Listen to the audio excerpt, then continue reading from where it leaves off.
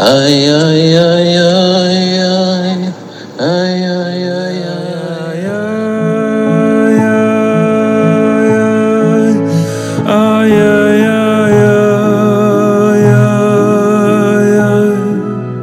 Welcome to Possibly Speaking, a podcast that explores the highest spheres of spiritual thought as they find expression in our lived experience. Here's our host and the mashpia of the light revealed, Rabbi Joey Rosenfeld. Now, as we said, after the children, these lost children who find themselves abandoned in the forest of their lives, in the darkness of experience, they get visited by these 7 enigmatic beggars, these 7 enigmatic creatures of lack, deficiency, and disability. And what seems to be a sudden appearance of individuals who just offer food to the children turns out to be the source of all of their gifts. For as these children find themselves lost in the forest, they receive the food from these 7 beggars. And as the narrative continues, the children get married. They get married in a pit dug into the mud. And it's specifically there that each and every one of the beggars that appeared to them during their time in the forest comes to offer them a gift, a Sheva Brachos gift. Now, the first beggar who comes along was a blind beggar. And the blind beggar says as follows. He says, now that I'm here with you, now that I'm with you at your chasana, I'm going to give you a gift. And my gift, says the blind beggar, is that you should be as I am. For you think that I'm blind, but in truth, I'm not blind. I simply remember so far back that the time of this world is insignificant to me, and it doesn't capture even the blink of an eye. What we encounter with the blind beggar, what we encounter with this enigmatic creature, is a certain gift that we contain within ourselves. When a person suffers, when a person finds themselves struggling, at the end of a year, Elul is the death of a year. Elul is when the year and all of the dreams of the year come to their conclusion, come to their point of completion. And very often, nearly always, because we're human beings and we seek progress, not perfection, we come in contact with the fact that there's certain dreams, certain expectations, certain hopes that I had for myself this year that weren't carried out. I was not able to follow through with the desires that I had for myself. I was not able to attune myself or develop my character properly. I wasn't able to maintain that cleanliness, that level of attention that I wanted so desperately to desire. And the curse of memory very often is that no matter where I find myself, I'm unable to move forward because I'm so stuck in the regret and the shame of the past. The past pulls us down. The past tells us who we are. It tells us the stories about ourselves that define who we are. We look at our past failures and our hang-ups and our misgivings and our resentments and all of the different things that we need to make amends for. And instead of viewing them as aspects of ourselves that can be let go of in order to uncover the true self, we begin to see them as real characteristics of who we are. Relating to the past through the act of memory runs the risk of taking us from a healthy place of guilt that can motivate positive change in my life, that can motivate me to try and be better than I was in this particular year, to be a little bit more than what I thought I was capable of. And memory very often serves to do the opposite. It entrenches us down deeper into our stuckness. It's the swampland of the soul where I feel stuck because I don't see my actions as something that I've done that needs to be fixed. I view my actions and my failures as a defining characteristic of who I am. And as long as I am remembering back into those events, those past failures, I'm going to be stuck from the ability to get back up because my self-fulfilling prophetic wisdom tells me that even if I get back up, I'm going to fail. And there's a lyric from Simon and Garfunkel called The Boxer. And in this song, there's a powerful line. It says, in the clearing stands a boxer and a fighter by his trade, and he carries a reminder of every glove that laid him down or cut him till he cried out in his anger and his shame, I am leaving, but the fighter still remains. There is a certain type of experience, a certain type of personality that carries every cut and every bruise as a reminder of how low we are, as a reminder of the inability of my capacity to change, of that feeling of helplessness, not the healthy sense of powerlessness that motivates more change, but a helplessness that keeps me stuck in the confines and the shame of my past. And when we carry ourselves like this, when we look at those misgivings, when we look at every aspect of ourselves, when we microanalyze under the microscope of our self-judgment at every misstep, misdeed, deviation away from my ideal, it's another nail in the coffin of my inability to move forward. It's another nail in the coffin of my inability to change how I was into what I want to be.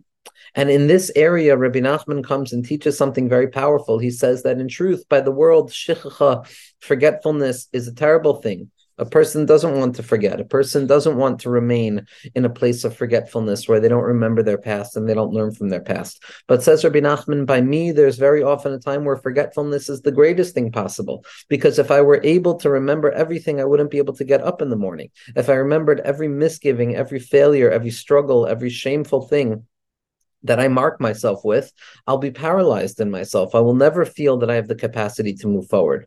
So says Rabbi Nachman that sometimes forgetting is the greatest thing that we can possibly do. Forgetting about the past, forgetting about the future, and remembering now.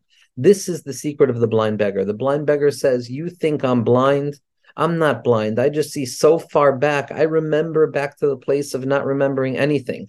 I remember the fact that my life is starting again right here, right now. And the hischadshus, the perpetual novelty and renewal that the blind beggar teaches the lost children is that when it feels too heavy as a result of the past, or when it feels too overwhelming as a result of the anticipation towards the future, we have to forget the past and we have to forget the future. We have to be blind to the past and blind to the future, and focus singularly and solely on the present moment itself.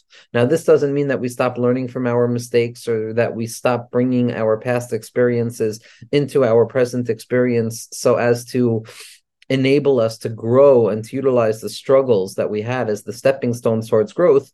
But when it comes to remembering the struggle and the shame and the difficulty that buries us, it's specifically there that we have to learn the secret of holy forgetfulness, forgetting about the struggles of the past year, forgetting about the oldness that this world brings with it, the feeling of things have been one way and they'll always be that way because they've always been this way, and remembering the secret of youthful renewal, remembering the secret of the ability to start one day at a time, one moment at a time, right here, right now. The previous moment doesn't matter. The next moment doesn't matter. All that matters is this moment in front of me. And to access that holy forgetfulness of closing my eyes to the fact that my mind is telling me I'm going to continue to fail. Being like the blind beggar and receiving the gift of the blind beggar is the ability to remember nothing, to be so present in the present moment that the past does not hold me down and the future does not keep me stuck away from my goals. And as we enter into a process of moving forward, back up to Hashem, back up to our higher power, back to our better selves, back to our ideal selves, back on the road of progress that leads to a place far greater than perfection can ever lead to, what we must bring down into our hearts, into our minds, is the ability to forget my lowliness, to forget the shame, and to remember the goodness in myself, to remember that all that I have in front of me is right here, right now, God willing. Okay, so we're going to go on to the next we're going to do now, and again, this is Zoe. This is just to kind of hold the space as being able to shift it, and we will now start with the second beggar. On the second day of the chasana that is taking place in the pit dug into the mud, let's skip that and we'll start over here. On the second day of the chasana, when the children are receiving their second blessing, they're visited by the deaf beggar. And the deaf beggar, just like the blind beggar, says to them, now that I've come to visit you at your chasana, I am going to give you a blessing as a gift, and my blessing is that you should live a good life like I live, because you think I'm deaf. You think I can't hear, but in truth, I can hear better than everybody. And the reason I choose to remain deaf is because all of the noises, all of the sounds, all of the cries, all of the sighs, all of the songs, and all of the joy are all emergent from within a place of deficiency. All noise in this world emerges from a place of deficiency. And I don't want that. And therefore, I close my ears off to it. The secret of the deaf beggar, as Rabbi Nachman explains, is that there's two ways of looking at life.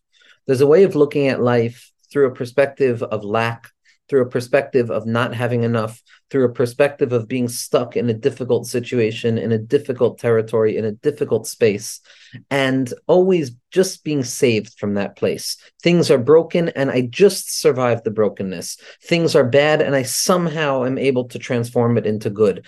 Things are painful, difficult, there's a void, and I just so happen to be able to create a fiction of meaning.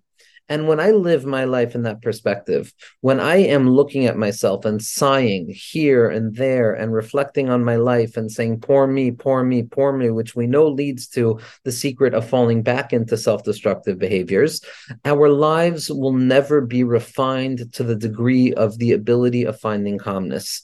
Calmness is not something that emerges out of deficiency. Calmness is the decision to see beyond the deficiency. Rabbi Nachman is describing that there are many people who live stuck in the void, stuck in the abyss, and all of the language, all of the words, all of the desire, all of the expression comes from a place of brokenness, not a healthy level of earnest reflection on the self that brings one encounter with the difficult things that need to change, but a brokenness that allows me to sit and saturate and loiter around in the self-shame, in the self abasement of it all. And even when a person finds himself stuck in those low places, even if a person is able to speak words of joy out of that place, even those words are words that emerge out of deficiency. Because the only reason I'm able to speak words of joy right now is because I'm no longer stuck in those words of sadness. And for Rabbi Nachman, that's still not the good life that the deaf beggar wants to offer. We so often have a tendency to identify with our low spots, to identify with the things that are broken about us. Again, it is fundamentally important to identify with the struggle, to own the gift of what it means to be a person who is recovering from difficulty and moving towards closeness.